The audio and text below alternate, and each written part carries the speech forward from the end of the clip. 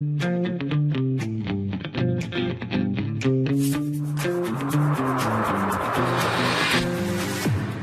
back to the Mel K Show. Very excited. I know you are too. I have back a man that has taught me more than most people could imagine. And he is, I call him the professor because he knows a lot about a lot of stuff. And I am honored, as always, to have Matt Ehret back on the show. Thank you for joining me, sir. Always a pleasure, Mel.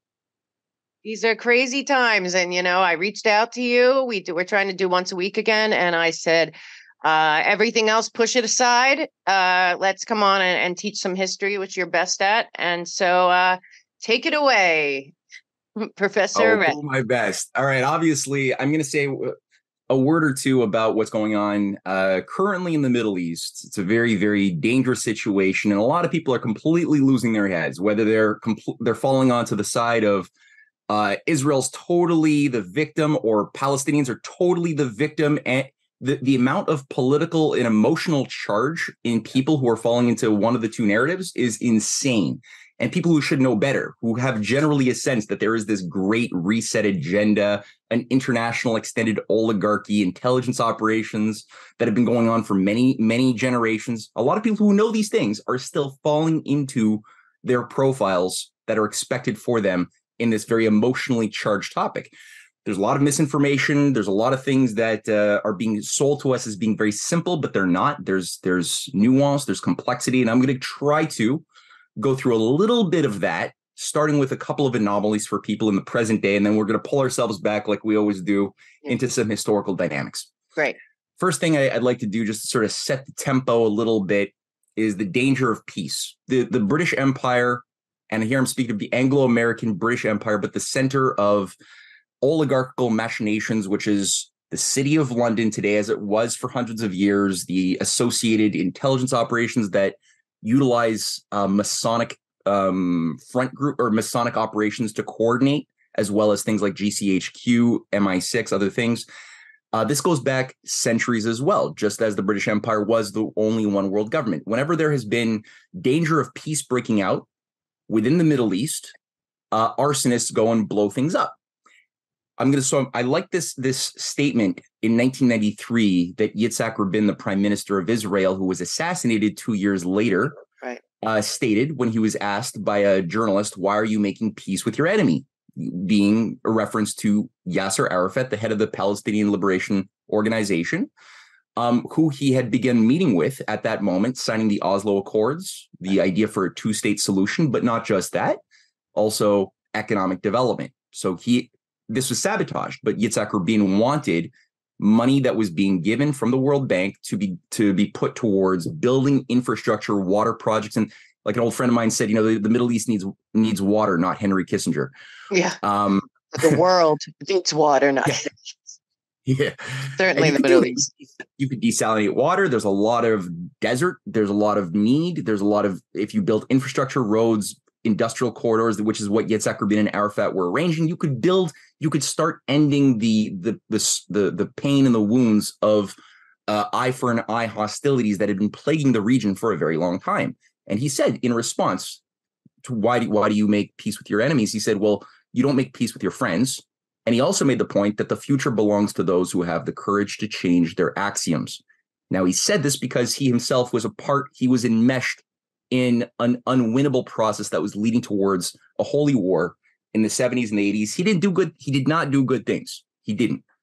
A lot of innocent people died by his hand, but he changed. And that's the thing with human beings, is we can redeem ourselves by discovering the wrong path we were on, disobeying our conscience and using bad ideas, and change. That's what this was. And he had to be killed, which he was, not by a Muslim terrorist or nothing like that. He was killed by a Zionist fanatic who believed that peace with the Arabs was evil, was against God's will. So that's just something to set the tone. Now, I want to go through an anomaly. In 2000 and I believe it was 2007 or 8, the WikiLeaks published a data dump featuring discussions between the director of military intelligence, General Amos Yadlin of Israel, to the U.S. ambassador, saying he would be happy if Hamas, which at that time also had a political party, came to dominance in the Gaza Strip. Now, Hamas, for those who don't know, is the outgrowth directly of the Muslim Brotherhood. The Muslim Brotherhood is something that was concocted in the bowels of British intelligence in the 1880s and finally became it's an official organization. It had already existed in an occult secret society fashion before that, but in 1928 it burst onto the scene with Jamal al-Din al-Afghani. Oh no, sorry, that was the founder of Salafism, who was on the British payroll, who founded the ideological framework of the Muslim Brotherhood. He was paid for his career was bought and paid for by the British. He was given checks by the British Cairo office, and he created the framework of the Muslim Brotherhood. It was Hassan al-Banna, and he was given money by the British Suez Company in 1927 to found the Muslim Brotherhood. The British, right, which had complete dominance, they destroyed the Egyptians after 2 years of war against the Egyptians who wanted to preserve their sovereignty after the American Civil War. The British won that war. They took control of the entire Egyptian economy. They forced Egypt to just do cash cropping, cotton, which destroyed the agricultural land. It destroyed the water. It brought them into total bankruptcy. And that's how Britain dominated Egypt, which was the most economically developed Arab area of the entire Ottoman Empire, which had to be targeted. So Hamas grew out of this Muslim Brotherhood operation. It's never been Palestinian. It's never been Muslim. It's always been this other thing, instigating conflict with those around them, including Muslims. And in fact, just like Yitzhak Rabin was killed by a Zionist fanatic assassin, not an Arab, not a Muslim, so too have most Muslims been killed by Muslims by the hand of the Muslim Brotherhood and their offshoot. This is what Zbigniew Brzezinski tapped into in the late 70s with Sir Bernard Lewis, who was advising the Trilateral Commission from British intelligence, who was the founder of what's called the Bernard Lewis Plan, the Arc of Crisis, the idea that you could play the Islamist radicalization card by taking young, poor, alienated men from the Muslim world, put them through radicalizing madrasas that would receive millions of dollars by U.S. taxpayer money. Also, the Saudis at that time and some Pakistani leaders of the 70s and the 80s would help massively provide logistical support. Turkey would provide logistical support to these radicalizing madrasas that would then weaponize these young men, especially in Afghanistan, that would then suck in America's rival, the Soviet Union, into an unwinnable war, which Zbigniew Brzezinski later bragged was the greatest success of his life, even if it meant creating Al-Qaeda. And he said this in the 90s, acknowledging he created Al-Qaeda as we know it, and all of the different branches was a U.S. military, not even U.S., it was a British, because he was following the advice of Sir Bernard Lewis. So they did this. And of course, they created this enemy. So now you have Yedlin saying, we want Hamas to win, which Hamas did. Hamas came out as the dominant political party. Right. And why would an Israeli chief of intelligence want a Muslim Brotherhood organization hostile to Israel to be in the dominant position? Just throwing that out there. The other thing to keep in mind is that there are organizations called the Palestinian Authority, which itself came out of after Yitzhak Rabin was killed, the Palestinian Authority was created. And the Palestinian Authority, not the Palestinian Liberation Organization, but the Palestinian Authority, which manages a lot of the West Bank. It's it's sort of the government de facto of Palestine. It was discovered, and Kit Clarenberg did a deep dive on this for the Cradle originally, going through leaked cables that revealed that the Adam Smith Institute, which is a contractor closely affiliated with MI6, has been training violent operatives in Palestine for the Palestinian Authority and their leaders, the leadership, to be pro-Israel and to clamp down violently on any type of resistance within Palestine. So you have both sides, right? Both the reactionary anti-Israel as well as the pro-Israel side within Palestine, both having British intelligence, and also there was an American key operator who was positioned within these data dumps who was coordinating this, with people being trained across Jaffa and a variety of other places in the Middle East and then sent back. So you have a gang counter-gang operation within this area. Now, this requires, I think, people to step back and think, well, why? Why do they want this? And I mean, we've heard people like the current head of the IDF, the Israeli Defense Forces, say we have to now go in and cut off water, food, electricity, which is going to kill children. And he called the Palestinians living in the Gaza human animals, and we're going to treat them as human animals. Why is he saying that? How is he thinking? And is it an inside job? People are saying, oh, was this planned out in advance? Well, it seems like evidence is coming up to showcase that there was Egyptian leaks. The Egyptian intelligence 10 days before Hamas had attacked Israel had already given that information to Israeli authorities saying, hey, this is going to happen, by the way. You should do something. You've had people who have been working, who are veterans of Israeli Defense Forces, who've been giving testimonials online saying, look, the Iron Dome, the sensors around the gates, everything is so intense that even if a cat is walking by the fences, sensors, buzzers go off. There's no way that this was not understood. And they were doing exercises days before that, the Hamas was actually carrying out exercises to plan this out. There's enough evidence that has convinced me that this was likely already known and allowed to happen. Let me ask you something about that real quick, just for a second. So a lot of people aren't acknowledging that for the last, I believe, 6-7 months, there's been giant protest rallies in Israel being the size of about New Jersey. So that's a pretty big thing that's been going on there. Is that connected to this? Because we've seen this especially in color revolutions all over the world. You and I have talked about it many times. I just feel like people are leaving out, just like they did when the Wuhan, when the pandemic came, people forgot that there were uprisings in Hong Kong. It just seems like this was a slow burning thing that might have all come together in some way. So this is where our desire to find a particular good or bad actor within that region specifically is going to get very difficult because, yes, it's connected. And it's weird too, right? Because even there, you had certain anomalous things like Yuval Harari obsessively championing the overthrow of Bibi Netanyahu, who is certainly part of the Likud, more radical conservative groupings who believe in things like the Greater Israel, which is a very racist interpretation of Israeli divine destiny to have control. That God wants Israel to have not just control of what it currently has, but the Greater Israel, which is what Jabotinsky, Theodore Herzl, Rabbi Kook, who was the first British mandate Palestine chief rabbi who gave rise to the settler movement, which has been conducting illegal settlements in the Gaza since the 60s.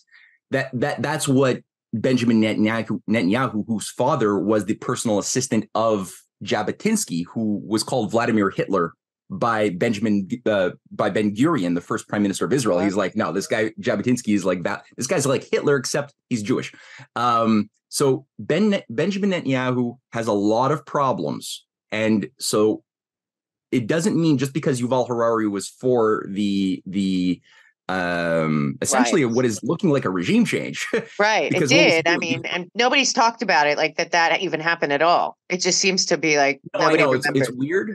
But it's I think the bigger reason is that there has been a fear that Netanyahu, who has been organized to have good relations with Russia and with China, might use the power he has with the executive branch of the government, because with the executive, you can bypass in large measure votes in the Supreme Court of Israel. Now, the Supreme Court currently seems to be stuffed with Western-leaning, technocratic-oriented judges that can disrupt decisions made by the government to do things. Now, that could be a good thing if you have a crazy-ass government that just, is like Hitler. If that's what you have, then that's maybe not a bad thing to have something that can keep them in check. Now, we have an element of a little bit of that ethno-nationalism, imperialism, and we see its expression right now with the desire to purge the land of Arabs who live there in order to have the rebuilding of the Temple Mount, Solomon's third temple, which these creeps also really deeply believe it is their destiny to build that, but that requires destroying the Holy of Holies, a Muslim site that currently exists on that very location. right? Which Right. means, holy war, potentially nuclear war against the whole Arab world coming down on Israel, and then America getting sucked into this whole thing. So that's one thing. But then also you have, here, let me actually show you this. Context is important. Yes. And I think that if you look at the two biggest projects that are really shaping the dynamic of the Middle East, Southwest Asia, and Eurasia more broadly, as well as Africa, I think that the number one thing to keep in mind, which is tied both to what we're talking about at the moment, but it's also tied to the regime change in Georgia currently being planned. You got to keep in mind the Georgia Legion is a part of a regime change in Georgia. It was used in 2003, funded by Soros and the CIA, that brought in a pro-NATO government under Saakashvili. There's currently the current Georgian government has just arrested an array of foreign trainers because they have found a plot to light bombs in civilian centers somewhere between now and December, while Georgia's entry into the European Union is being discussed in Brussels. And one of the key figures is the head of the Georgia Legion, who was the person who was a complicit, is like a pro-Nazi fascist organization, which was brought into Ukraine in 2014 and were the operatives who carried out the sniping of both police and civilians at the Maidan to provoke Right. a maximum conflict. Now, he was the one who's been behind this operation currently, which hopefully the Georgian government can cut down on. But they've made the point. A lot of the operatives who are being trained on the ground, or will be sent on into Georgia, are currently in Poland and Ukraine, currently getting trained in facilities to be then sent down at a moment when they're able to. So there's that. You got the Armenia-Azerbaijan conflict, Right. which is another point that is disruptive directly towards what's this images that people are looking at is in yellow is the orange is the international north-south transportation corridor, which has really been moving quickly into reality. And it was it's signed by Iran, India, and Russia, but it involves 13 different countries, Georgia, Armenia, Azerbaijan being two of them, but also it would have extensions into Turkey, into Jordan, into Israel. There's all sorts of sub-extensions that are not here directly on this map that would cut off 40 days. Or no, sorry, 10 days of economy would be saved by the motion of goods and services and people. Wow. And new industrial corridors would be developed and are being developed through this type of thing. The other project to keep in mind is the China-led Belt and Road Initiative that has currently 140 nations who have signed on to agreements to work with China to build it. This is one extension of it in the southern branch. This is two of the main arteries that go in the middle corridor through the Caspian Sea region down into Tehran and into Europe, through the Middle East from China, but also a northern branch going through Russia.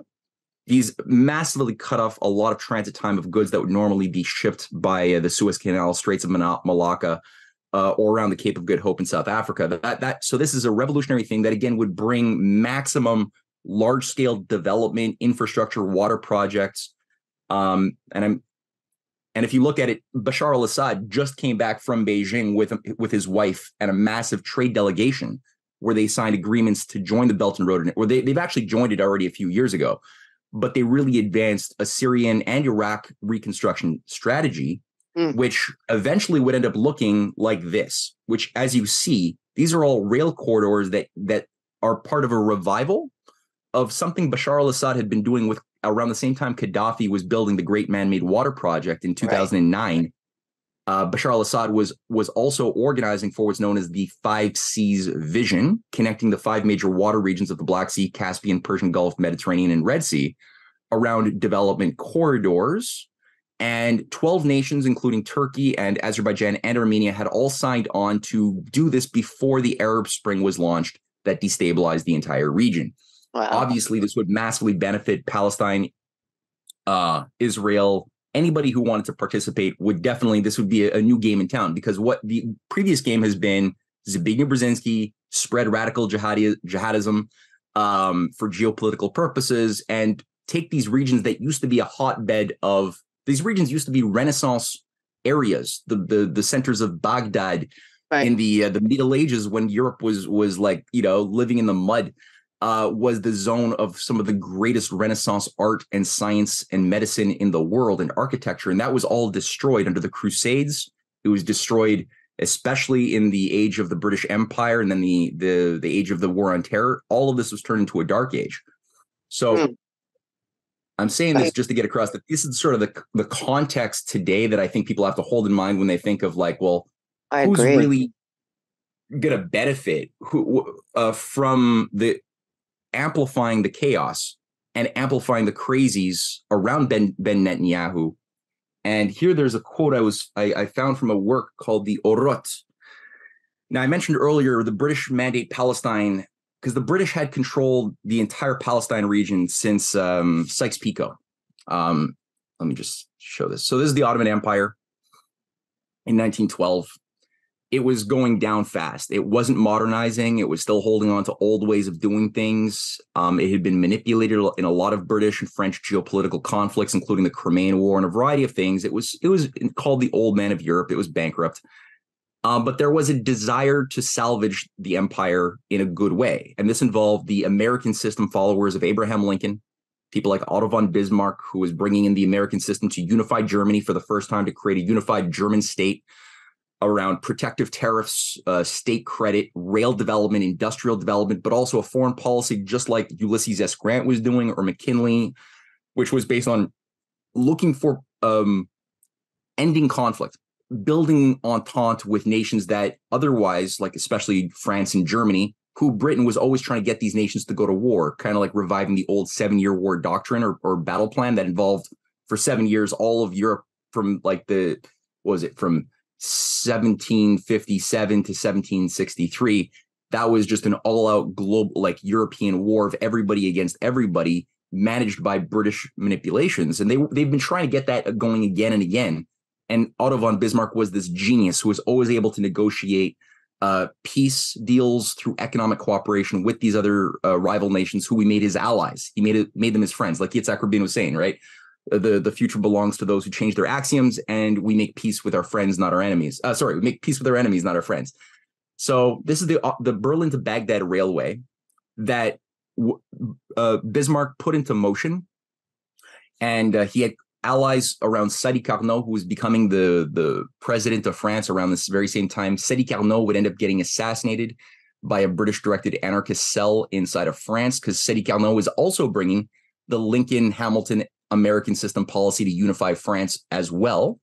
And he was working with the Egyptians who were fighting the British to build the Suez Canal. That was actually French engineers who were sent down to help build that. It wasn't the imperialists yet, but the deep state in France was always the thing that was trying to kill de Gaulle, kill anybody good. And it's still there today, right? But so you have just like I wrote the book, The Clash of the Two Americas. You could write books on the clash of the two Frances, the clash of the two Germanys. You have the deep state and authentic characteristic, right? Right. So this what would have modernized the Ottoman Empire, would have modernized Turkey, given them the type of economic abundance that would have diffused the simmering powder keg of anxiety and anger that was needed to weaponize the masses, as the British have been doing for color revolutions for hundreds of years. You need to have economic scarcity to radicalize people and then use them as a mob to overthrow governments. Now, that's what the British were doing with the Young Turk movement. The Young Turk movement was a Mazzini operation, or a Mazzini-connected operation. Mazzini was the handler of people like Albert Pike in America, who had been the representative of the Young America movement in the South that was also known as the Confederacy. And later on the KKK, which was also created out as an outgrowth of his Scottish Rite reforms that he did at that time.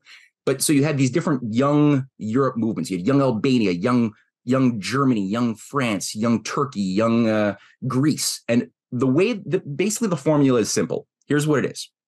And it's the basis of, like, if people want to know why there's Ukrainian pro-Nazis or Georgian pro-Nazis or even ISIS fanatics today who believe in a greater caliphate and a greater, ISIS-run world order, or the type of freaks who want to scorch the earth and purge all Arabs out of greater Israel. How do they think? The formula for creating these types of zombies, fanatical cultish zombies, is you profile a culture and its people. And the British, just like the Venetians before the British, are very good at cultural profiling. That's what the Orientalists would do when they would go native, right? They would go like Lawrence of Arabia, and you'd just go into a local sect of Bedouin tribes, and you'd map them out. You'd speak their language. You'd really immerse yourself. But what are you doing? You really care about them? No, you don't. You're looking for their stories, the stories that shape their identities. You want them to trust you because they'll trust you if you speak their language and you do their things. They did the same thing in Africa and Asia and with the native tribes in North America that have also been manipulated by these techniques, very Jesuitical, is you then can map out what stories they have of themselves that can be amplified to create sort of a sense of divine ethno-nationalist prejudice that creates a feeling of elitism in the people that you want to then use against a powerful rival that you want to disrupt. So you want that sense of elitism, right? So the young Albania movement was convinced that there was at some point hundreds of years in the past where Albania was this grand empire and these perfect people, these beings were just these superior beings, and we lost that.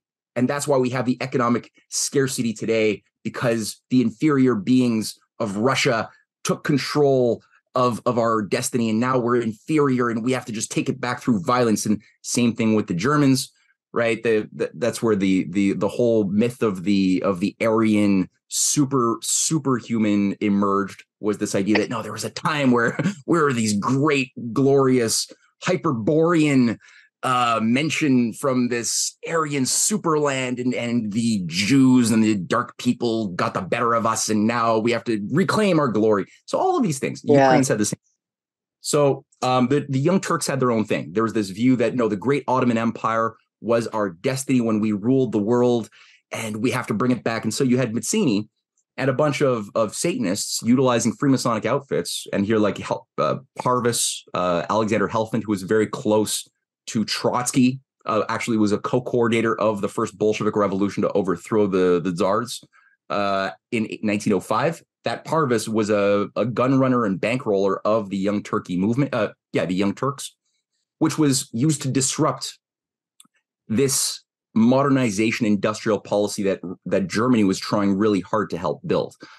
That's the reason why the British went into Egypt in the first place, was to stop the French, the better French, and the Egyptians who were working to build the Suez Canal as another part of a way to economically liberate this area. And that had to be stopped and taken over by the British. That's where they created a hub for the Muslim Brotherhood to later on be created as a way to spread what became ISIS and this idea of a basically ethno-national superiority complex amongst ignorant Muslim men who just didn't know what the hell was going on half the time or how they were being used.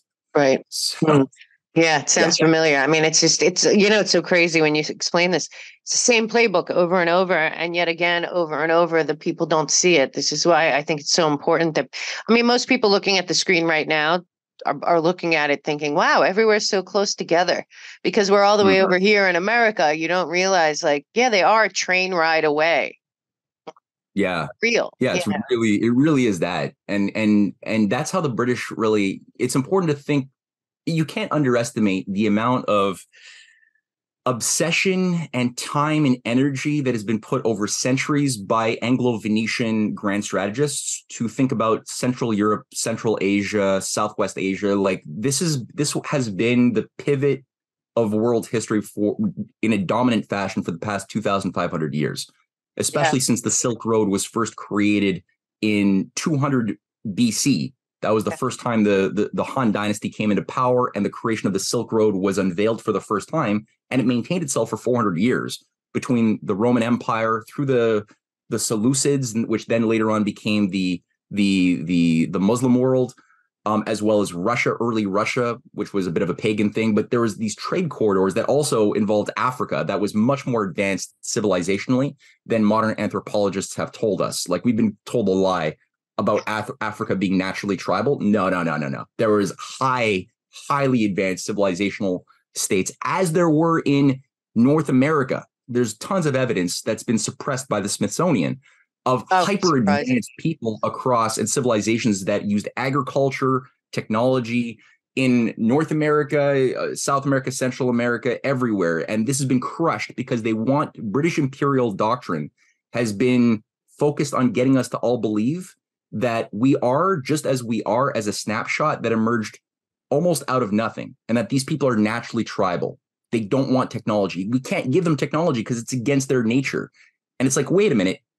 If the current people who are tribal are maybe just tribal because their nation was destroyed by imperialists of the past and their libraries, their cultural memories were consciously destroyed, maybe that's a lie. Maybe they were actually naturally much more advanced, and it's in their nature to want to return to an advanced state of scientific civilization. Maybe that's actually more natural than doing the green eco-colonial thing. Right. So I'm saying all of this just to get across so what the hell happened?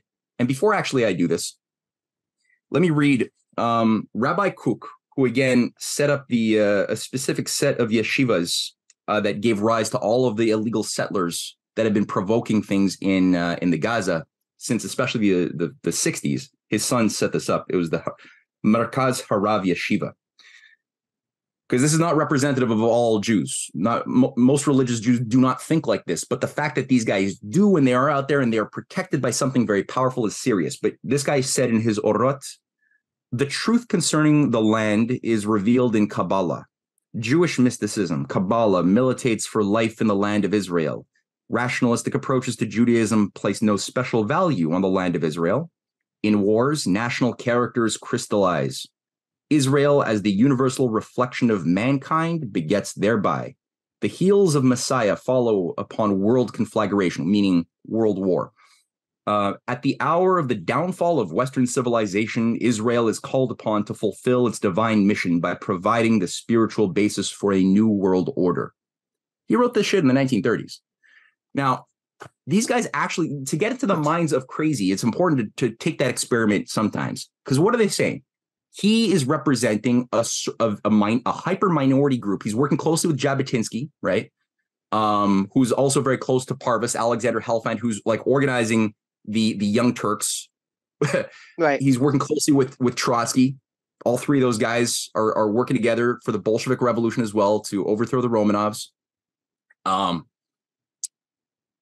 This particular guy, whether he particularly believes it or not, maybe he does, maybe he doesn't, I don't know, but he creates a movement that says, okay, we interpret through Kabbalah, which is a very like Babylonian mystical way of just like reducing the Torah down to random sounds with no ideas. You're just like reducing everything down to symbol and sound that could then be interpreted when you're in a trance-like state by high priests who then tell you what some given part actually means. It's like reading the I Ching or reading like runes. It's the same thing. You just like throw the runes down. This is what the Nazis were all big onto in their Thule society. And then you have a high priest that reads however the runes dropped, these Viking runes of like Odin, and then the high priest, who's the initiate of the secret society, who speaks the secret language, can tell you what Odin or Thor wants you to do as far as going to war. So the same thing here for the Kabbalah. It's like it's a perfect way to have a priesthood manage geopolitical affairs. Wow. Now, they basically have this view that, okay, if you read the Torah in this particular Kabbalistic way, we can interpret that the Messiah will only come if we rebuild Solomon's temple on the specific site that it was first burnt down, like destroyed by the Romans 2,000 years ago. If we rebuild it and we reclaim the land, and somehow the land becomes co-equal to God, the divine, which why? Then the Messiah can come, but that will mean global conflagration. That means war becomes a good thing.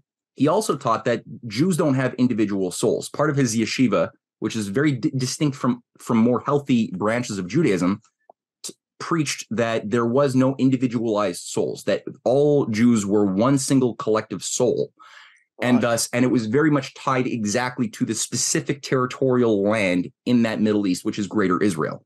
And any inch that is given up willingly, you hurt the entire soul of the Jewish people. So it's better to die. And in fact, war is good and death is good if it means reclaiming land and bringing in the Messiah. So why am I saying this? Because he was put there by the British. The British selected this guy to be the head chief rabbi of the Ashkenazi Jews during British Mandate Palestine. What is British Mandate Palestine? A lot of people don't realize this. My wife actually taught me a lot about this stuff in her book on the empire in which the Black Sun never set. So if people want to go in a more deep dive beyond what we're talking about today, read my wife's book, Cynthia Chung, Empire on Which the Black Sun Never Set. It'll blow your mind. It's unbelievable. I mean, it's a college course in a book. It's a college course. And it seems like it can't possibly be real. That book is unbelievable. Everyone should definitely take a look at that. And I'm going to have her on soon also to follow up with this. But go ahead, because this is all very important. Hey guys, thank you for watching the show. I just want to remind you yet again that we really need to be very cautious of what is going on with the economy, both here and internationally. Most of us know that the BRICS nations are looking for a gold-backed currency to dethrone the dollar being the world reserve currency. They have an event coming up on August 22nd.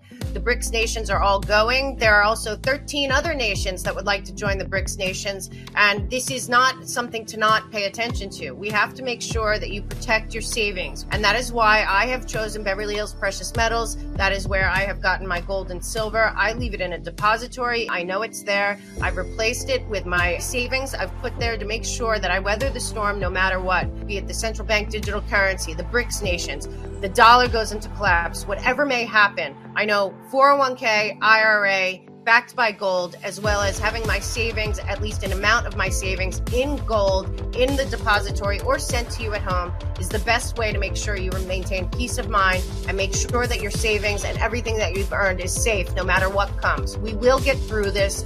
All is not lost. America will return to greatness as it always has been. But between now and then, we have to be very smart and very cognizant of what's going on. So please go to Mel K Gold, or go to the melkshow.com partners page and go to Beverly Hills Precious Metals, and my friend Andrew will take care of you. He's got a great team. Gold is the way to go right now, and I know that no matter what, I'm safe. So please do that for yourselves. We really care about you here. You're more like family and friends, and I hear from all of you a lot. So I just want to make sure that you guys are doing something proactive to be prepared. All will be well, but take care of yourself now. Being prepared is always a good thing. Well, it's and as you said, it's every religion has this same phenomenon, right? Like find one representative, like who's got the perfect Christian interpretation. Of course, like if you're a Christian, whatever denomination you're part of, you're gonna be like, well, it's mine. But generally speaking, like take an objective step back. There are literally hundreds. You got Mormons as well. You got Lutherans and Puritans and Calvinists, and I mean it subdivides and subdivides and subdivides. And then you got Catholics between the and Orthodoxes, and then within the Orthodox Catholicism, then or Christianity, then you got sub branches there too that fight each other and interpret things differently, emphasize things differently. So I mean, at the end of the day, we always have to focus that on again what Yitzhak Rabin and Arafat had realized is that they have to focus on their common humanity and common belief in one that there is a God, that there is a soul. We're mortal. And there's some connection between what we're given as a gift in this life, regardless of what name we've given God, to the acts that we do and the conscience that we live by, and what we do for our kids who come after us. We want to have ideally a more peaceful world and a better life than we had. That's everybody can agree on that. And to the degree that you keep the discussion on that, we're good. Empires lose their grip. They lose their ability to divide and conquer us. It always works that way. Right. So glad you had this little addendum, and we could say a little. On the one thing about the Torah too, a lot of Christians and a lot of Muslims that I talk with, they hear certain things from the Talmud, and I've read not the whole thing. The Talmud's very big. It's literally hundreds of rabbinical writers who have given their opinions on a variety of things in terms of how to interpret the Pentateuch, different things. Right, there are literally hundreds of rabbinical opinions are written down that become known as the Talmud. Now, there are certain things that you could take out of context, and some of those rabbis, a handful, maybe 5 or 6, I think personally, are satanic rabbi. I don't think that they're real. I don't think that they're good people, and you could see it. And people will latch on to a few of these quotes out of context, and they'll be like, "Look, the Jewish Holy Bible, the Talmud says that they have to rape children," and it's like, wait a minute, you're projecting. The Quran and the Bible, it's true, it's treated as the word of God in Christian and Muslim world. The Talmud is not treated like the word of God. It's treated like the collected works of a bunch of rabbis who said opinions about things, and there's a lot of good wisdom in there. You read it, there's a lot of good life lessons and wisdom. But it's if you go to like a lot of the rabbinical schools, the kids are taught, unlike Sunday school for the Christians, the kids are taught, come up with arguments to see if you can refute something in the Talmud. See if you can like develop your Platonic reasoning skills to see if this holds true to reason or not. Like, it's a different relationship. The Torah is different. The Torah is treated as the word of God. That's for sure. So let's go back to how, because we're talking about profiling, cultural profiling. How do imperialists, and again, the Venetians, who later on took control of the British Isles, creating the British Empire. This was formerly Venice. Venice was the center of the global controls of empire after the Western Roman Empire fell for over 800 years. And I'm going to say this to get in a roundabout way, how Venice was able to utilize certain proto-ISIS groupings, like, for example, the Mongols, the Genghis Khan, the Mongol hordes, were used in large measure as a marcher lord controlled through the intelligence apparatus of Venice. And only the Venetian traders had absolute rights of motion within Mongol-controlled territories. The Mongols, in a very short amount of time, you had these very primitive people who just burnt, killed, destroyed everything that they took control of, at the beginning at least, who went all the way, destroyed, razed to the ground Russia, went all the way to Hungary, took control of Hungary, Western Europe, were about to take control of all of Europe. They took India, China later on. The whole like Baghdad Abbasid dynasty was destroyed under the Mongols, who it became a global empire effectively, but it was not very civilizationally advanced. How could these people, who are basically pagan, primitive warrior classes, get such intelligence that they knew exactly when to strike? They knew what each kingdom was doing each step of the way. It's, well, the Venetians were there providing them, like Marco Polo's father, were providing Ogadai Khan intelligence. They were his controllers. And so that's the template. They had a whole view of a mystical view of themselves. This is what created Tibet. If you want to know where even like the Dalai Lama was created, it was when the Mongols controlled Tibet and instituted this relationship of like the Dalai Lama will control the spiritual world and the Khan will control the material world, and together they would have this weird, like, Roman Empire versus papacy type of relationship of geopolitical control. But again, the whole thing was mapped out by the Venetians. Now, the Venetian techniques, including the use of the Kabbalah for intelligence operations, which is what people like Francesco Zorzi, who was a high-level Venetian intelligence controller, was a Kabbalist who was one of the key guys who was the first Venetian to brainwash Henry VIII to get rid of Catherine of Aragon as his wife, destroying the relationship that England had with Spain.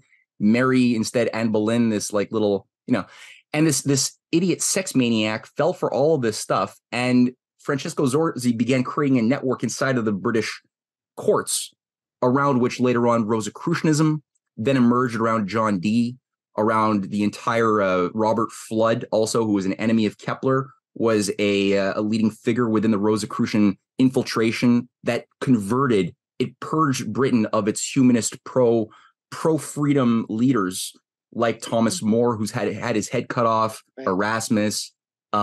Later on, there's a whole slew of people in the 1600s, 1700s.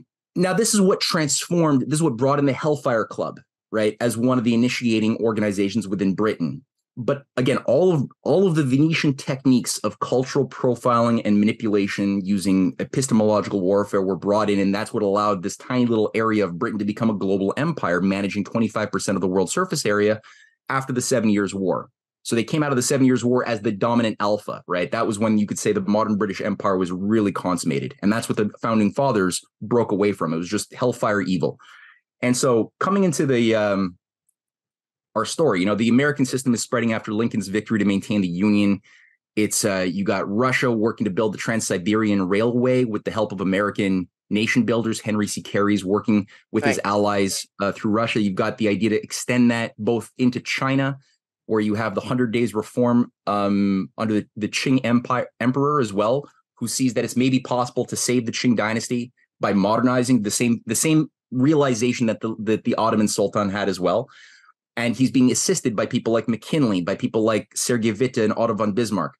and Bismarck's allies. Bismarck is ultimately fired by a stupid Kaiser who's a mystical occultist and takes really bad advice and fires Bismarck, who is like the genius. And this later on happens to Witte.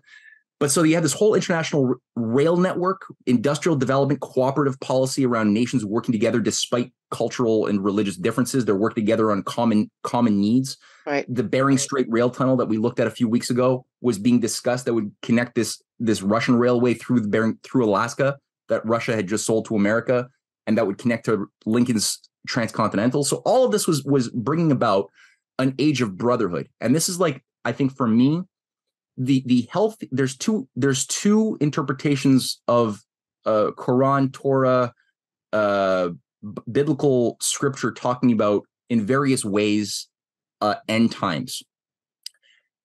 One way is to interpret that as being the literal end of time, at which, Gog, Magog, some necessary divine war has to happen for the Messiah to either come back or come for the first time. You could interpret it that way. Right. Or you could see it as many of these great Christian and Jewish and Muslim humanists have throughout the centuries, which is that it's the end of an age. At the end of an age of empire, an age of injustice, we will create a world of dignity, at which point the Messiah will want to come. Or the Mahdi, as they call him in the Muslim world. The Mahdi will come after we've created an era of justice and have eliminated exploitation and empire. Then we will deserve his coming. That's a much healthier interpretation.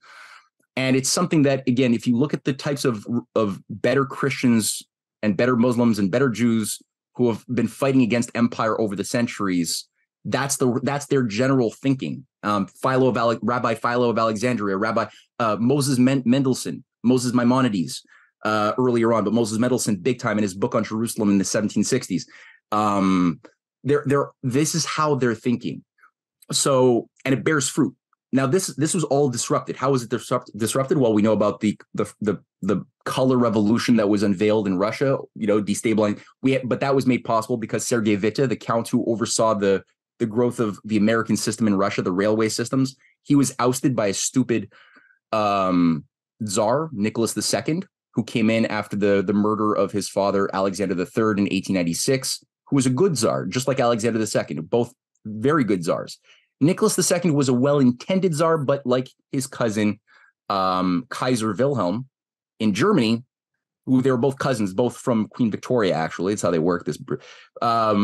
Was believed in flattery. He loved his flatterers. He loved the courtiers. And that's where he got in various theosophical advisors, black magic occultists, who were followers of Madame Blavatsky, who were all over like vipers in both the Kaiser's court as well as the Tsar's court. And all of them were saying, hey, look, Count Witte is he's the first prime minister at this time. He's trying to steal your sunshine. Everybody looks up to him and they don't respect you. Get rid of him. He's like a Rothschild agent. And they started circulating something known as the Protocols of Zion. And the Protocols of Zion was something that was unveiled around the same time in order to, specifically in Russia first, to target and slander Count Witte and the American system economists who were utilizing international finance in such a manner that it was based upon nation building, which is what Hamiltonian economics was always. It wasn't treating banking as bad or even national banking as tyrannical. It was saying that a bank is a tool that could do bad or good depending on the moral value of your society. And so in the case of Germany, the Zollverein was being created based on American experiences after the War of Independence, which united the nation around a protective tariff, internal improvements. That's what Friedrich List had done, who was also killed. He studied in America and became the basis around which Otto von Bismarck built his reforms. The Friedrich List Society was big in Russia. And Otto von Bismarck was fired by the stupid Kaiser, who was, again, big into pomp and regalia, and was told, hey, this Otto von Bismarck is also trying to steal your sunshine. Fire him. And he did. And all of a sudden, Germany started misstepping, setting into motion what became World War I, which never would have happened if Otto von Bismarck and Witte was in power. Now, Witte had been trying to say, okay, look, we can avoid this danger of Bolshevik revolution by providing massive economic opportunities and abundance. You got to get rid of the tension. Same thing that the Sultan was trying to do at the time. Same thing that the 100 Days reformers in the Qing dynasty were trying to do. But it was 100 days. Why was it 100 days? Because the corrupt Empress Dowager, who was the emperor's mother, was on the payroll of the British. She was the one who oversaw the opium wars, was part of what caused the whole 100 years of humiliation. She overthrew the reformers, put her son under house arrest, where he died, and she just ran the whole thing into the ground. But in Russia as well. So Witte was like, hey, look, 1905, you got to give the people a constitution. You got to give them rights. You got to give them the vote. You got to get rid of the Jewish pogroms, because the Tsar, believing that the protocols of Zion were real, right? These were being circulated all over the courts of Europe. That was targeting the superstitious occultists who were doing seances, and that was a big thing back then, speaking to ghosts from other dimensions and stuff. Everyone was doing that who was trying to be cool. And so they were reading this and like, oh my God, it's true. See, it's the Jews themselves under the Freemasonic outfits that they control, that are trying to take over the world under the protocols of Zion. And so he started the Jewish pogroms again in Russia. And that created a lot of it. There's a lot of Jews in Russia, and that created a lot of injustice. It was really bad, a lot of death. And Witte was like, you got to use the money that we are getting from international banks to invest in infrastructure. You got to build, and he had a whole program for national banks along and manufacturing corridors along the Siberian Railway, and it worked. So finally, in 1905. Witte was successful, and he persuaded, after this required, Japan to go in first and destroy like the entire Russian Navy in 1905, which was done by Jacob Schiff, who funded that whole Japanese invasion. And it was such like a wake up call for the Kaiser, that the Tsar, who realized, oh, I screwed up. Witte was warning about this. I didn't listen to him, and he brought him back and he made him prime minister. He gave him the reforms, and it did work kind of pretty well. It created a space. But it didn't last long. Eventually, after about a year, Witte was fired again, and this time it went to shit fast. So Russia, just like Germany, began their motion towards, on the one hand, World War I, on the other hand, total Bolshevik revolution. The Romanovs were all killed. Trotsky was a big figure. He was supposed to be the golden boy who was going to come out in control as the dictator of Russia under the Wall Street, London-funded Bolsheviks that were supposed to be run by Trotsky. Trotsky's ally Parvus was working to do the same thing to overthrow the Ottoman Empire. Vladimir Jabotinsky, who was another Ukrainian, worked very closely with Theodor Herzl, as well as Rabbi Kook. They both collaborated together. He was the founder of what became known as the Greater Israel Doctrine. So all these guys, and that's what Benjamin Netanyahu's father was, the personal secretary, right? Oh, wow. So of Jabotinsky. Right. So you see that there's a common network. Now 1912, 1913. So this results in the Balkan War. So once the Young Turks get their way, they go to war with Russia, really weakens Russia, pulls Russia into this unwinnable war, but it finally diffuses out. Nobody comes out except the British in a dominant way. Right. That then sets the stage. Now Russia is stupid enough to agree to the Entente Cordiale, the secret agreement militarily between France and England, which Germany doesn't even know about. So before you know it, you see how this works, right? Yeah. I mean, Britain is able to utilize one of their sects in Serbia, stupid idiot grouping of terrorists called the Black Hand, to kill a disposable archduke in Austria. That happens. Britain knows that there's military contracts between Serbia and Russia and Austria and Germany to back each other up in any type of war. So they're able to get this little conflict to quickly spin out of control, where they've already arranged a secret military pact with Germany and France, that any type of war with Russia and France, so that any war that Russia gets into, France and Britain now have to get into. Germany doesn't even know about it. They're the last to even militarize to prepare for the war of World War I. They're the last people to know about it. And we were given a different story, obviously. Right. So that happened. 1914, World War I's launched. Sykes-Picot Agreement.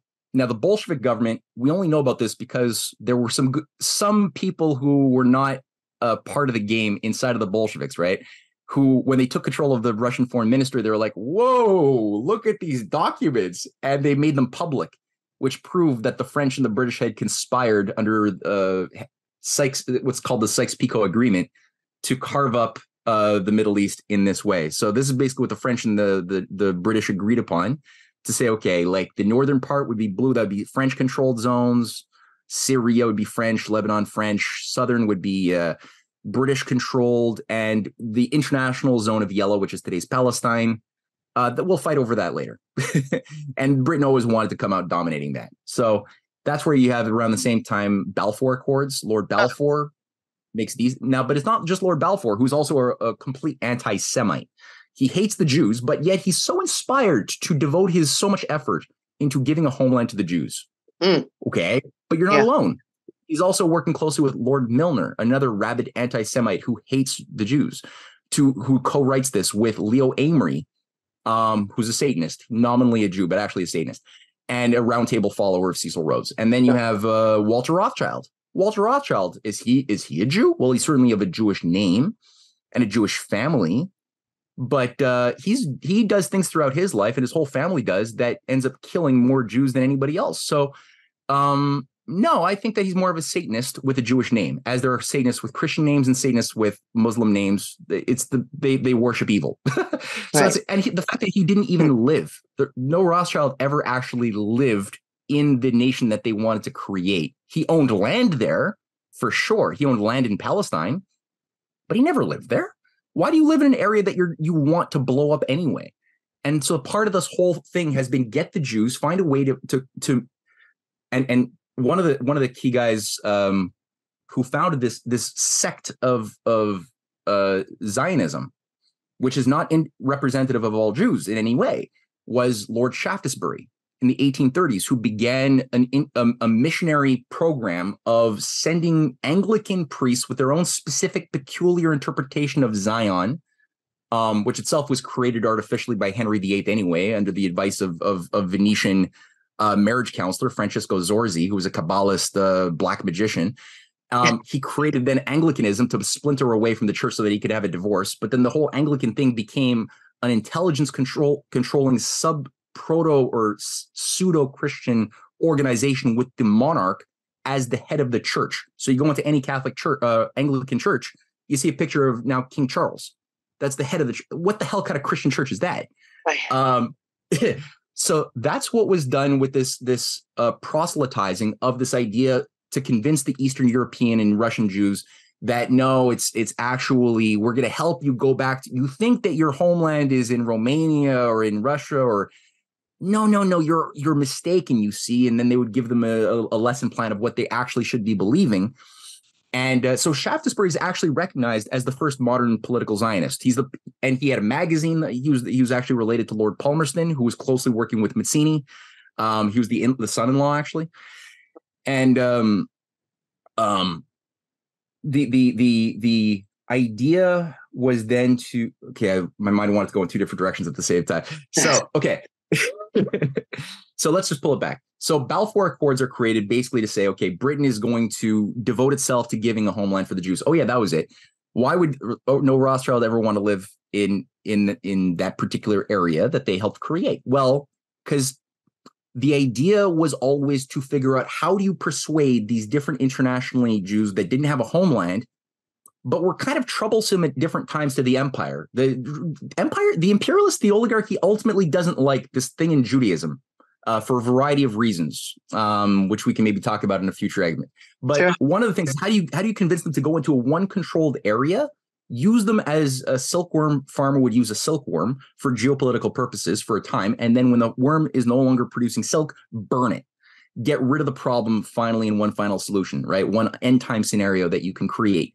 So that's been an obsessive thing that they put generations into figuring out, how do they best create a situation like that. That's what makes this current thing that we're living through so dangerous at the moment, because it could easily spring out of control. So the Balfour Accords are created towards the end of World War I. Then, after that, again, run by a bunch of people who are supporting the growth of Nazism and fascism as the solution, right? So Balfour, Lord Chamberlain, who's also working with Herzl, Lord Chamberlain is a pro-Nazi. Lloyd George, who's overseeing this whole thing, is a pro-Nazi. He's going to be the Nazi prime minister if the Germans took control of Britain. So all of these pro-Nazis are all pushing this let's create a state of Israel. Weird, right? Yeah. So then you have immediately within weeks the Arab Awakening revolt. Kind of like what happened in 2010 under the Soros CIA-funded Arab Spring to overthrow Mubarak, Gaddafi, the Tunisian government. Same sort of thing happens then. Now, what the Arab revolt is T. Lawrence, Lawrence of Arabia is one of these Orientalists. There's a variety of these guys who are all sent out to, again, build the trust, become like immersive Orientalists for MI6, managed through the British Cairo office or the British India office. And Lord Kitchener is on the ground doing a lot of this work too, the Butcher of Sudan. So they're going to various governors of the Ottoman Empire, various people who have influence within the Pashtun tribes or the Bedouin tribes, and they're saying, look, you have talent. The British respects your talent, and you have a responsibility to your Arab people to break them free of this Ottoman Empire that's so suppressive. And it's your duty, and we will give you all. That's all the British want, is just the freedom of the Arab people. And we want to obviously stop our Ottoman rivals. So of course there's a win-win. We're not totally angels, but we want you to have independence. So it works. It actually works. They get some Hashemite leaders to go for it. Churchill is on the ground working with this grouping as well. And you have what's glorified in romantic pictures from Hollywood, like Lawrence of Arabia, which is actually it's the opposite. The reality is the opposite. Take everything you see in that movie and turn it inside out, and that's the truth. Their idea was to always stab the Arabs in the back, always, and they did. But in 1922, we had that little area here, the that yellow zone. So Britain, which creates the League of Nations. You have Lord Milner and Lord Lloyd George create the League of Nations and the Round Table movement does that. They oversee the creation of this basis of a new one world government. Then the League of Nations that they created gives them the mandate over Palestine, that little yellow area. Now the British have that. And at the same time, the British are rewarding one of their Bedouin tribes to get his own kingdom. And that becomes Saudi Arabia. And that kingdom is going to be wired around Salafism, which is, as I mentioned earlier, based upon the interpretation of the Quran outlined by Jamal al-Din al-Afghani, who himself was on the British payroll of the British Cairo office in the 1880s. He outlined a way of reading the Quran, which is it's conducive for creating followers of the Quran who would be inclined to do violent jihad.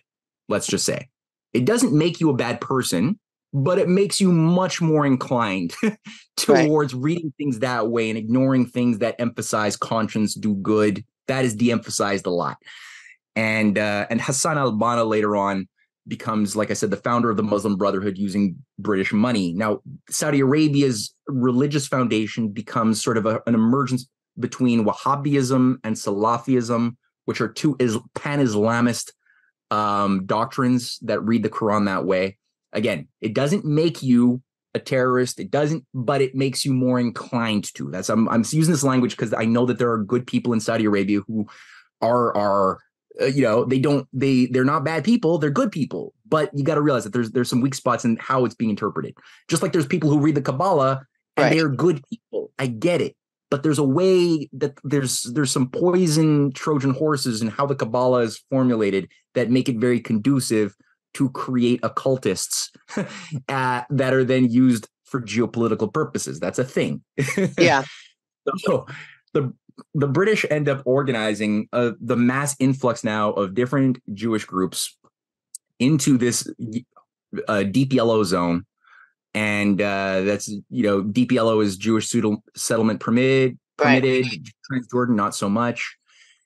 And this is where conflicts end up becoming instigated. You have the riots overseen by the British create a figure whose name is Hajj Amin. He's the Grand Mufti of Jerusalem. Now, he's somebody who's a cooperator of the Muslim Brotherhood. In 1920, before he becomes Grand Mufti by the British, he oversees the Nebi Musa riots, which are basically the Islamic, the Arab population has been shown fake forged images, photographs, and stories that have been spread by design that the Jewish settlers have destroyed the Al-Aqsa Mosque, which today is still under threat of destruction by the Jewish settlers. But they've been told it's been destroyed. They've been shown images of dead Arab children over the streets, and they were told by the newspapers run by Haj Amin and overseen and financed by the British that the Jews have done all of this murder of children. You need revenge, right? The Jews are subhuman, and this cultivates days of riots that result in many Jewish families getting slaughtered.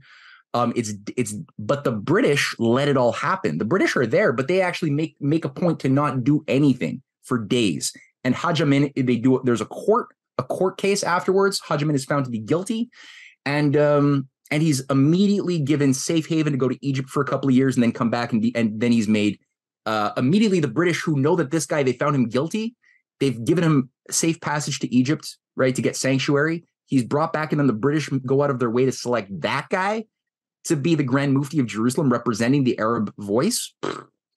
So you got Rabbi Kook, the chief Ashkenazi rabbi,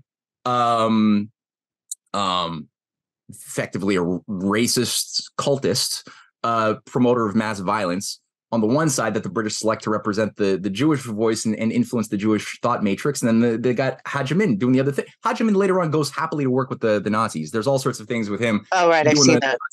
Trying to organize the documentary. Yeah. Yeah. So you got this whole design for eye for an eye vengeance, bring out the worst and create these multi-generational feelings of hostility that will endure beyond reason, beyond any one particular generation. Yeah.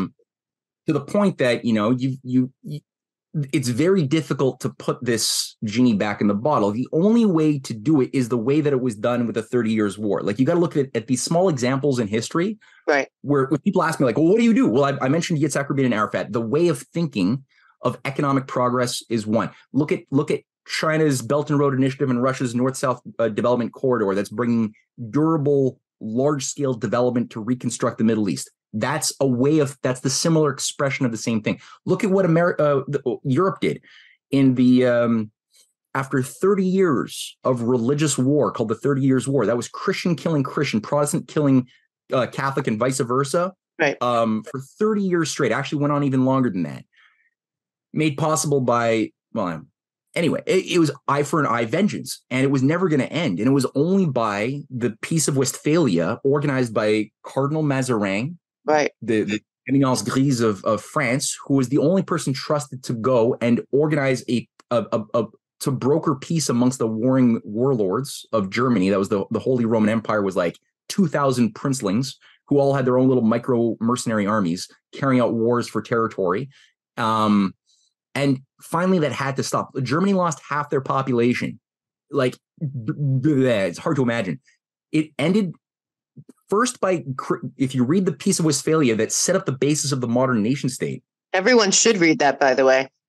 Yeah, at the very least, the first three articles. It's really interesting stuff. I mean, it's not dated.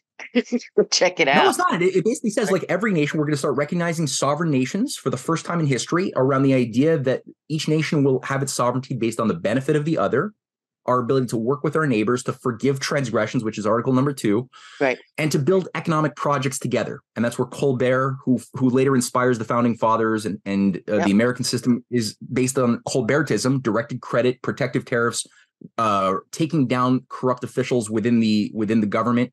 And then you can bring about building canals, roads, training right, schools, things like that. That works. That created the basis of a durable peace. The same thing for today, the same thing for anywhere. So I'll just edit there. Yeah, but we're going to have to do a part 2 of this from 2026, 27 to modern times, because it continues on. And Matt, you've taught me so much. And the one thing that I know is that there's a lot of good ideas that have been ignored or thrown away, and a lot of terrible ideas that repeat themselves over and over and end us up in the same exact place. And people have to always question what you always question, and everyone should be, is who benefits from this. And it is shocking and amazing the more that we dig in, and you dig in, and a lot of other people I admire, do, and the more we see that the hidden hands haven't changed, they just die off and new ones come up. From our very first show about the Rhodes scholars and the round table and all of that, not much has changed in the behind the scenes, and that's the good news, because I really believe, and I know you do, that we are being deceived on a massive scale, and that we could have what you always say is possible, which is a world that is cooperating, and sovereign nations that work to help each other. I've been using a lot what you taught me in the last show or the show before that, in my own speeches, which is about that America, with Ben Franklin and all the people that wrote the Constitution and came up with the formula for this nation, plan to export it to the rest of the world, so that every nation would have, their sovereignty and their individual rights and liberty, and work together and coordinate and cooperate. And again, it's been thwarted over and over and over. And we're at a time in history where we have to really make a choice and be awake. And the internet, as bad and as it's been, it has helped us to get your voice and other voices out there of reason, when this is why they want to shut everyone up and get the narrative rid of. And a lot of it is coming out of England and these elitist universities that are connected to the whole roundtable movement still to this day. Is they don't want that. They don't want that. And what's very sad is that, the population in Palestine is very young. And these people have been born into this. And when you raise people, just like many people in America that are being fed this now, you raise people that to have hatred and darkness and anger and all of that inside, and then you light the fuse. It has worked again and again and again. I'll have you back very soon to do a part 2 of this, but I also want to go through that NATO cognitive warfare document. I think you've read it, obviously, but I feel like that's a lot of what's going on right now. Is that when one fire starts to go out, they're going to light another. When another one starts, they're going to light another, and you have to keep asking yourself, who wins here? Who benefits from any of this? Certainly not the Israelis nor the Palestinians, and certainly not the Ukrainians or the Russians, and definitely not the Americans or the Canadians. So, I mean, it's really time for people to kind of take more attention to what you have been doing, which is kind of putting out geopolitical solutions, because I've changed a lot of what I talk about, and what I say mostly now is they're not after America, they're after the world, and America's in the way, and that's why they have to destroy us from within, without. But I mean, if you haven't read his books, The Clash of Two Americas, I mean, it's very apparent right now that we are at a turning point, and that those books can give you a lot of insight. So I'll let you end here, and we will have a part 2 of this, because we want to go forward to the Balfour Declaration, what happened in the 40s, what happened in the 70s, and where we are now. So Matt will take us forward. But it's really important to know that all of this happened way before the 40s. So this is not a lot of people, because they destroy the history. Thank God you and your wife do so much to dig it up and put it out there. And so do a few other people, but not that many. They think that history started in World War II, and that's not the case. So last words to you, Matt Ehret. Oh, thank you, Mel, for those kind words. And I really, really appreciate collaborating with you. I really do. We need more of this spirit. I frankly would just encourage people. I'll send you a few links, maybe. That's what I'll do, to a few supplementary reading materials that people could read for free, because I think this stuff should be dug in. One thing by my wife, something else I did on Khazaria, which is a whole very important and misunderstood factor of world history. You got to do that too. A much more direct role than people realize, in a way that you won't even imagine. What people think I'm going to say about Khazaria is not what I'm going to say. So I'm going to send a few links on these things. Okay. And maybe a link to my book. So if people want to dig in more as well, Vault 3 of the Clash of the Two Americas goes into a lot more of this Middle East history, and my wife's book as well. So all of that will be in the description box, I guess. Great. Yeah. Just send it over. Rob will put it all in the description. Anyone can go there. Matt is all over the place. I had a lot easier time booking Matt 3 years ago than now, because he's super busy for good reason. You are worldwide, one of the voices. I hope people know that geopolitically is making a difference for good, and for filling in blanks of history that can teach a lot of people. There are ways to peace, and it's not Pollyannish to assume that maybe the majority of human beings on planet Earth would prefer no more wars and cooperation, and to live in peace and to have prosperity everywhere. Because I'll tell you one thing, Matt, that we've learned, especially when they're saying that they're going to need $600 billion to rebuild Ukraine. What we do know is that there's plenty of money and energy and technology and knowledge and ingenuity and electricity and education that could be spread on every piece of this planet. And I any know. division is by design and really needs to Yeah. be addressed going forward. The whole lie that there's not money or that there are people they're trying to develop nations is a total fraud. And I think we're getting there where the majority of people get it. So Matt Ehret, thank you so much for everything you do. You are an amazing, amazing person. I love you and your wife very much. Can you tell my audience where to find you? Lots of links below. So please go look at them, read them. I cannot recommend Matt's books or his wife's book. On the Black Sun is Empire in unbelievable. which the Black Sun never set. Yeah, Yeah. I No, know. I thank you, can't Mel. remember Yeah, the. I I call it guess Black Sun book, but what kind of go is, ahead. yeah. Tell them where to find Yeah, you. go to the links in the description box in CanadianPatriot.org. Get a subscription to MatthewEhret.substack.com, and RisingTideFoundation.net is the third one. And if you do that, you'll probably be, I hope, a little bit better for it. So thank you. You will. You will. And never forget that everyone can keep learning because a lot of history has been hidden. And once you fill in the blanks, it's a lot easier to make sense of what's happening now. And Matt Ehret is excellent at doing that. Thank you so much, my friend. Oh, I hope you're enjoying the show. I was just talking on my new Patriot mobile service. I have to tell you, I'm so excited. They are incredible. They are America first. They align with my values. And you know what? It's unlimited minutes, unlimited text, Wi-Fi calling, unlimited data, high speed, everything that you could use, just like everyone else. We have our time, we have our vote, and we have our money. And the great thing about Patriot Mobile is your service will be exactly the same. Difference with Patriot Mobile is they are an America First company. And what they do is they reinvest their money into causes that matter to me and matter to you and matter to this nation. At Patriot Mobile, those causes are the First Amendment, the Second Amendment, life, liberty, the pursuit of happiness, the Constitution, and our children's future. So please go to themelkshow.com. Patriot Mobile is a partner of ours. Please use the code MELK. What I can tell you too is that they are supporting me and they are supporting creators because they believe in the First Amendment.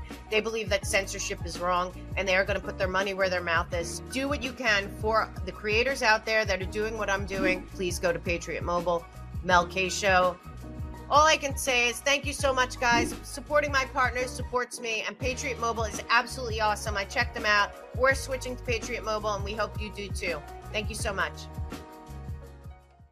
Hi guys, you know for months and months, me and Mike Al have been talking about the water supply, what is in there. There are pharmaceuticals in the water supply. There are all these chemicals, lots of pollution. We've had all these natural disasters that leave our water not nearly as clean and certainly not as God intended. We know how important water is for our health. So we have been on a mission to try to find the best alternative to the water that is out there, including bottled water, which of course we did a whole show on everything that's in bottled water, which is almost as shocking as what's in our natural water now. So we found the best partner we could in Healthy Hydrogen. This is a portable bottle that I use all the time, but also there are many options over there. You can get a full house system. You can get a tabletop system. You can get for your shower, for your office and business. They have so many great options. If you go to themelkshow.com, we have partnered with them. So it's on our partners page, Healthy Hydrogen. I am telling you right now, the difference in this water and what it will do to your health in general is incredible. If you have inflammation, your immune system has problems, anything that you are thinking you don't know the solution for, this could be the game changer. We've been looking for the missing piece, and I believe the missing piece is the water. We are so excited. They have so much science backing all of their products. They have been tested by all different groups out there that do this for a living and look at water really in depth. We have the hydrogen aspect, which is truly fascinating. Nothing is more important than water. We all know that. So make sure you're putting the best water in your body. And I assure you, this is a true game changer that you will see right away and will improve your health and your family's health going forward. Go check out the Mel K Show partners page, Healthy Hydrogen, and get your health back from the inside out, starting with God's great water. We will see you soon. Thank you so much. Enjoy the rest of the show.